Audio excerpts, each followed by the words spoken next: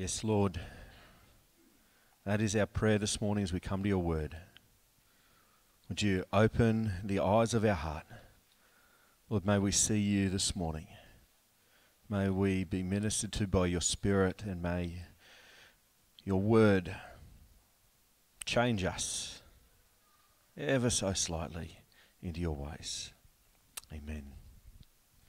We're continuing our series looking at heart matters. You know, it's matters of the heart that really matter. The heart is a fascinating organ. Not only is it essential for all of our other organs to function in terms of its power to weight ratio, it is a beast. The heart weighs on average 312 grams. It pumps 7,570 litres of blood through 96,500 kilometres of blood vessels every single day. Wow. I don't know of any other pump that has that kind of efficiency. The amount of blood that can be pumped at any one time can vary from as little as 5 litres to as much as 30 litres a minute. Every day, the heart creates enough energy to drive a truck 12 miles. In a lifetime, that's equivalent to driving to the moon and back. Isn't that incredible? That exists inside your body. Because of its importance to everything else in our lives, it's often used as an analogy of other important things. If we want to get to the most significant aspect of an issue, we say that we want to get to the heart of the matter. We talk about the things that we desire most as the desires of our heart.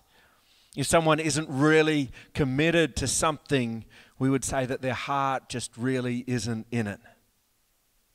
When you're deeply in love with someone, you would say that they have your heart. The heart represents much more than an incredibly well-designed and efficient pump. It is figurative of our deepest desires, our attitudes, and our motives. Jesus said in Matthew chapter 6, verse 21, "Where your treasure is, there your heart will be also." What that means is that just like your heart maintains all of your other organs, the heart of your life is occupied with maintaining the things that are most important to you. It's the things that consume your time and your attention, your money.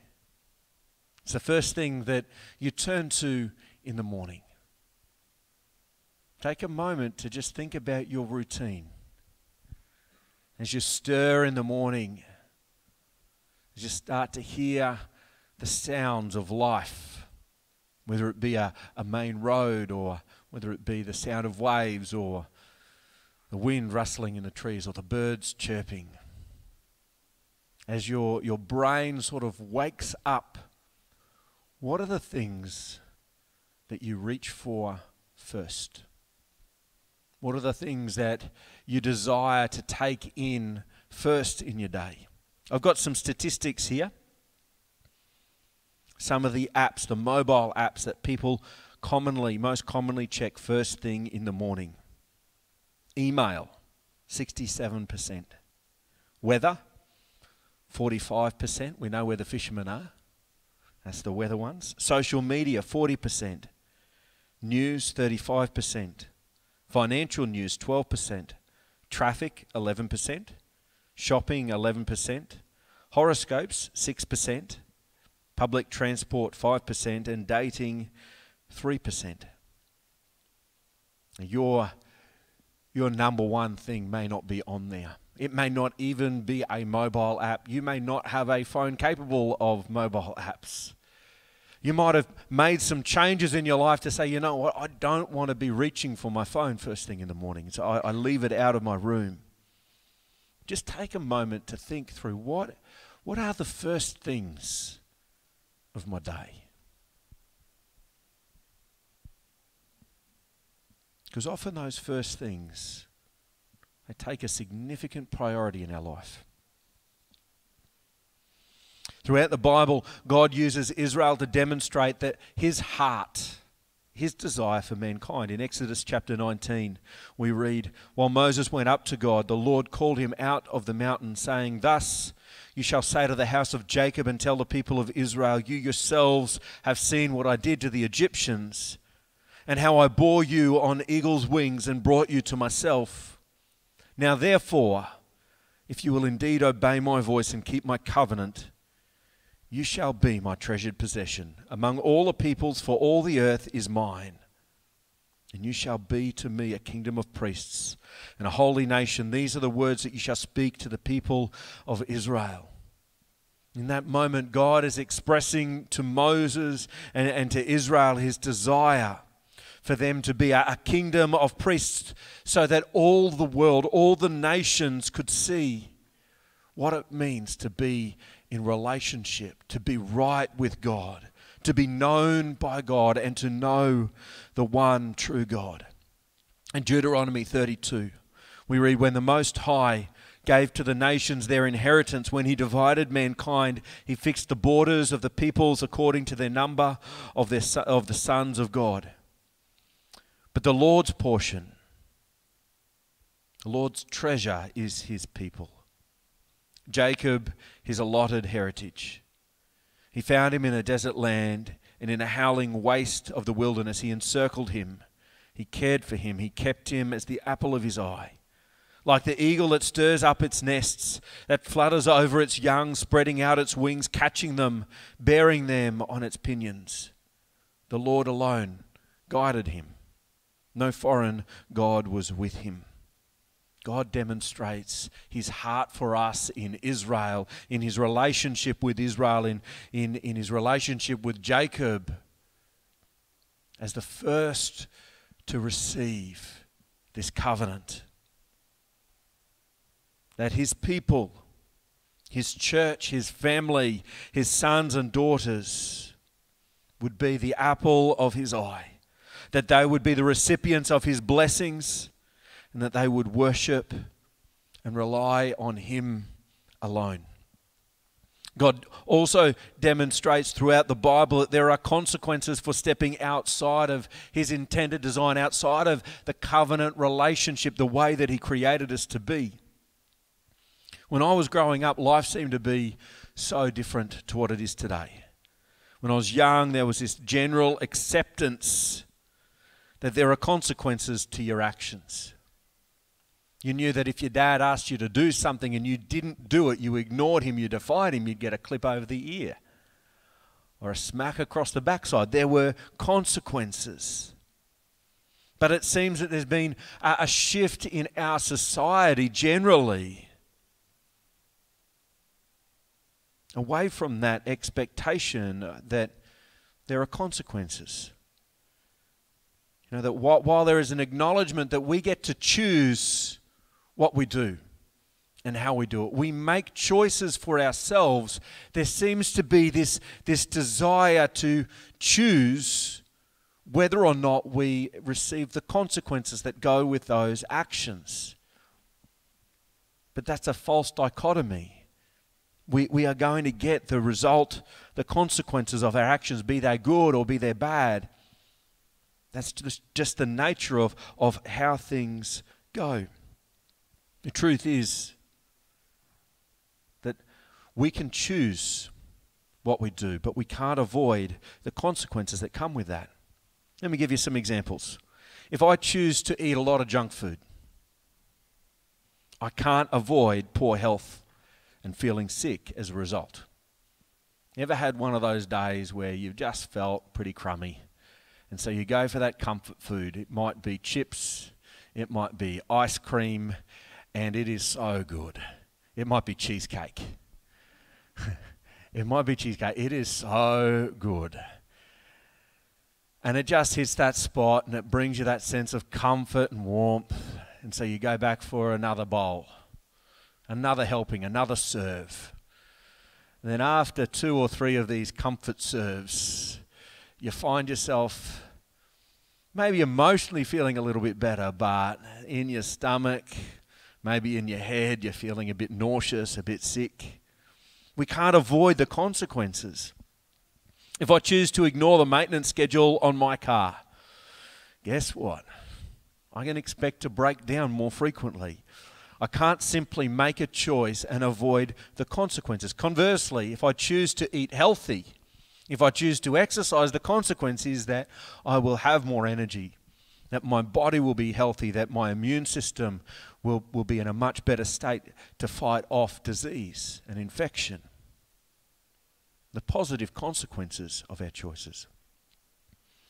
God's heart, His deepest and strongest desire is to have a relationship with mankind, with us, to bless us, all of us. His desire is not just for the church and for the Christians. His desire is to have a relationship with all mankind, to bless all mankind, to provide for all mankind, to care for all mankind, and to help them live life abundantly to its fullest potential as He created us to live, as He intends us to live. The reality is, as we look around the world, we see that the vast majority of mankind do not live in God's peace. They do not live with God's hope. They don't know God's love. They don't know God's forgiveness. Because when we seek to live outside of God's design, there are unavoidable consequences. It's something that God has made clear to the Israelites time and again when they follow Him, when they live out their lives in relationship to His design, they reap the benefits. And when they don't, they reap the consequences. By the time of the prophet Ezekiel, we're going to come to Ezekiel chapter 11. So if you want to open your Bibles to Ezekiel 11, we'll get to that in a minute. By the time of the prophet Ezekiel, Israel had been through a lot of ups and downs. Initially, they were 12 tribes that came out of the 12 sons of Jacob, who was renamed by God Israel. They asked God for a king and were given Saul. And Saul didn't honor God with his heart, and so God chose David to be king. David, a king who was a man after God's own heart. After David, his son Solomon took the throne, and after Solomon, Israel became divided. And the 10 tribes in the north wanted to follow someone who would lead them in a way that they were comfortable with. They would tell them the things that they wanted to hear. The 2 tribes in the south, the tribes of Benjamin and Judah, wanted to follow Rehoboam, Solomon's son. And for the most part, it was these 2 tribes that remained faithful to God. The 10 tribes were scattered throughout the Assyrian Empire. Eventually, the remaining 2 tribes, and we've been looking at this towards the end of last year, the remaining 2 tribes of Benjamin and Judah were taken into exile into Babylon. This happened over a number of years. There were several different kings being placed on the throne by Babylon to govern for them. And these kings were the kings in Judah, the remnant for the Judah, were neither godly men nor sought to follow God. And it's in this environment into which Ezekiel prophesied, into which Ezekiel brought the word of God. Into this space of the remnant in Judah, under kings who served Babylon and didn't follow God. This is what Ezekiel says in Ezekiel 11, reading from verse 5. And the Spirit fell upon me, and He said to me, "Say thus, says the Lord. So you think, O house of Israel, for I know the things that come into your mind. You have multiplied your slain in this city, and have filled its streets with the slain. Therefore thus says the Lord God, your slain, whom you have laid in the midst of it, they are the meat, and this city is the cauldron. but you shall be brought out of the midst of it. You have feared the sword, and I will bring the sword upon you, declares the Lord God. And I'll bring you out of the midst of it, and give you into the hands of foreigners, and execute judgments upon you. You shall fall by the sword. I will judge you at the border of Israel, and you shall know that I am the Lord. This city shall not be your cauldron, nor shall you be the meat in the midst of it. I will judge you at the border of Israel, and you shall know that I am the Lord. For you have not walked in my statutes, nor obeyed my rules, but have acted according to the rules of the nations that are around you. And it came to pass, while I was prophesying, that Pelatiah, the son of Benaniah, died. And I fell down on my face and cried out with a loud voice and said, Ah, Lord God, will you make a full end of the remnant of Israel? In this passage, God is using the illustration of a cauldron, a big pot, and the meat within it. The cauldron represents the promised land, the blessings of being in covenant with God. The meat represents the best portions of an animal. It was placed in the cooking pot while the offal was thrown into the fire. This prophecy is a sharp rebuke to the Israelites who have claimed the name of God's people, but instead sought to live by their own wisdom. Instead of listening to God and his prophets, they've made political agreements with their neighbors. Instead of being devoted to God and being completely reliant on him by faith, they tried to live by their own standard. And God has judged that standard to be outside his best design.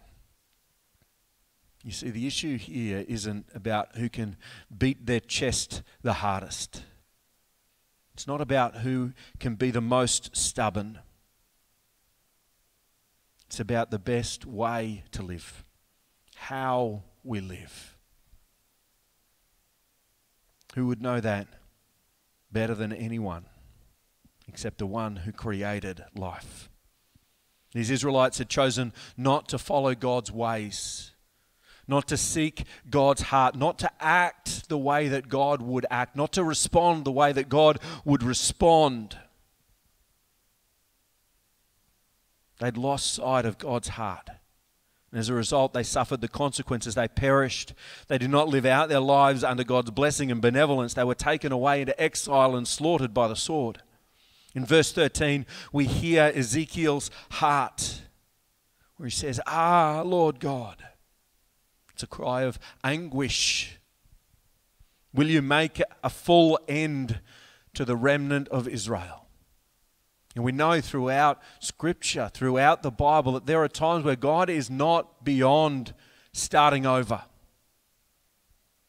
He said to Moses, when the Hebrew people rebelled against God, that he would wipe them out and start again with Moses. Moses pleaded against that, and God relented. But we see this time and again, and here we see the heart of Ezekiel crying out, God, is this the end of your people? Have they come to the end of your grace and your mercy? Is there no way back for them? God responds to Ezekiel's cry with this response from verse 15. Son of man, your brothers, even your brothers, your kinsmen, the whole house of Israel, all of them are those whom the inhabitants of Jerusalem have said, go far from the Lord. To us this land is given for a possession. Therefore thus says the Lord God, though I removed them far off among the nations, and though I scattered them among the countries, yet I have been a sanctuary to them for a while in the countries where they have gone.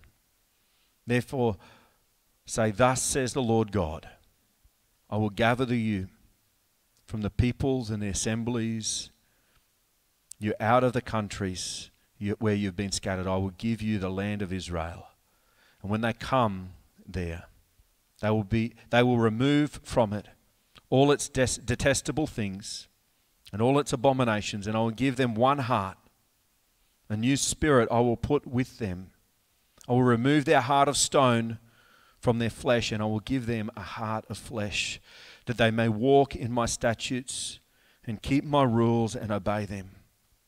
And they shall be my people, and I will be their God. But as for those whose heart goes after the detestable things and their abominations, I will bring their deeds upon their own heads, declares the Lord God.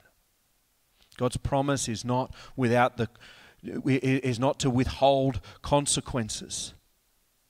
And what we see through this time is that those who remained in Judah were not the faithful ones. Those who had the opportunity to worship in the house of God were. Those that he took out into Babylon, he took out in order to restore them. But for a time, for a season, the way that they expressed their covenant relationship with God, what that looked like on a day-to-day basis changed. But what didn't change, what never changed, was their heart. Their heart was always for God. God's desire was to bring this remnant back from the nations, to restore them with refined hearts, not of stone, hardened by hurt and bitterness and anger, but hearts of flesh. God's promise was to transform their hearts. And for those who refused, those who dug their heels in and said, "No, God," the consequences he promises, that he will bring their deeds upon their own heads. And challenge for us today, what kind of heart do we have? It's so easy to be burdened by conflict. It's so easy for our hearts to be scarred and burnt and hardened by the words and actions of others. If we're honest, as we look at our heart, we look at where we find ourselves today. Our hearts brimming and overflowing with love and compassion, grace and mercy, gentleness. Or if we're honest, are there pockets within our heart full of bitterness, hurt, anger? Do we have a heart that says, "God, I want to surrender all. I want to give you my heart"? Do we have a heart that is unified together as the body of Christ? Unified with God's heart. A heart that genuinely desires forgiveness, that genuinely desires reconciliation and restoration. Or do we have a heart that is divided, that seeks out our own comforts? Do we have a heart that desires above all else to follow God? This is why we are taking time together as a church to look at matters of the heart that really matter. Because let me tell you, it is completely normal and natural for us when we're hurting to get hardened hearts. And that affects the way that we love one another and care for one another. That affects the way that we understand God's love. We're going to dig into some of that over the coming weeks. Ultimately, this year we want to really be looking at what does it mean for us, as Jesus says in John 6:35, "A new commandment I give to you, that you love one another. By this shall all men know that you are my disciples, that you have love for one another. If we can't humble ourselves, if we can't love one another, despite our differences, if we can't be unified despite our differences in our convictions, our passions, our desires, we are damaging God's witness. He is not seen in our community through us. And I know it's our desire, a deep desire above all else as a family, to love one another, to know God's love, and to make that love known. I don't know where you're at this morning, what your heart is wrestling with. I want you to know that this is not simply just a flicker switch kind of a thing. But at its deepest point, when we are hurting, it's the work of the Holy Spirit that provides the healing. Will you pray with me? And I'll invite the team up, and we've got one more song. Create in me a clean heart, O God, and renew a right spirit within me. Heavenly Father, our heart this morning, our desire this morning amidst all that is going on in our lives is to know you and to know your love fully, deeply, authentically. Lord, you see our hearts in ways that often we can't. Lord, you know our hurt and our pain. You know our grief far greater than we could ever comprehend or express. Lord, we just simply ask this morning that you help us understand our grief and pain. Help us understand what it means to love. Lord, would you lead us in your ways? Lead us in your heart. Amen.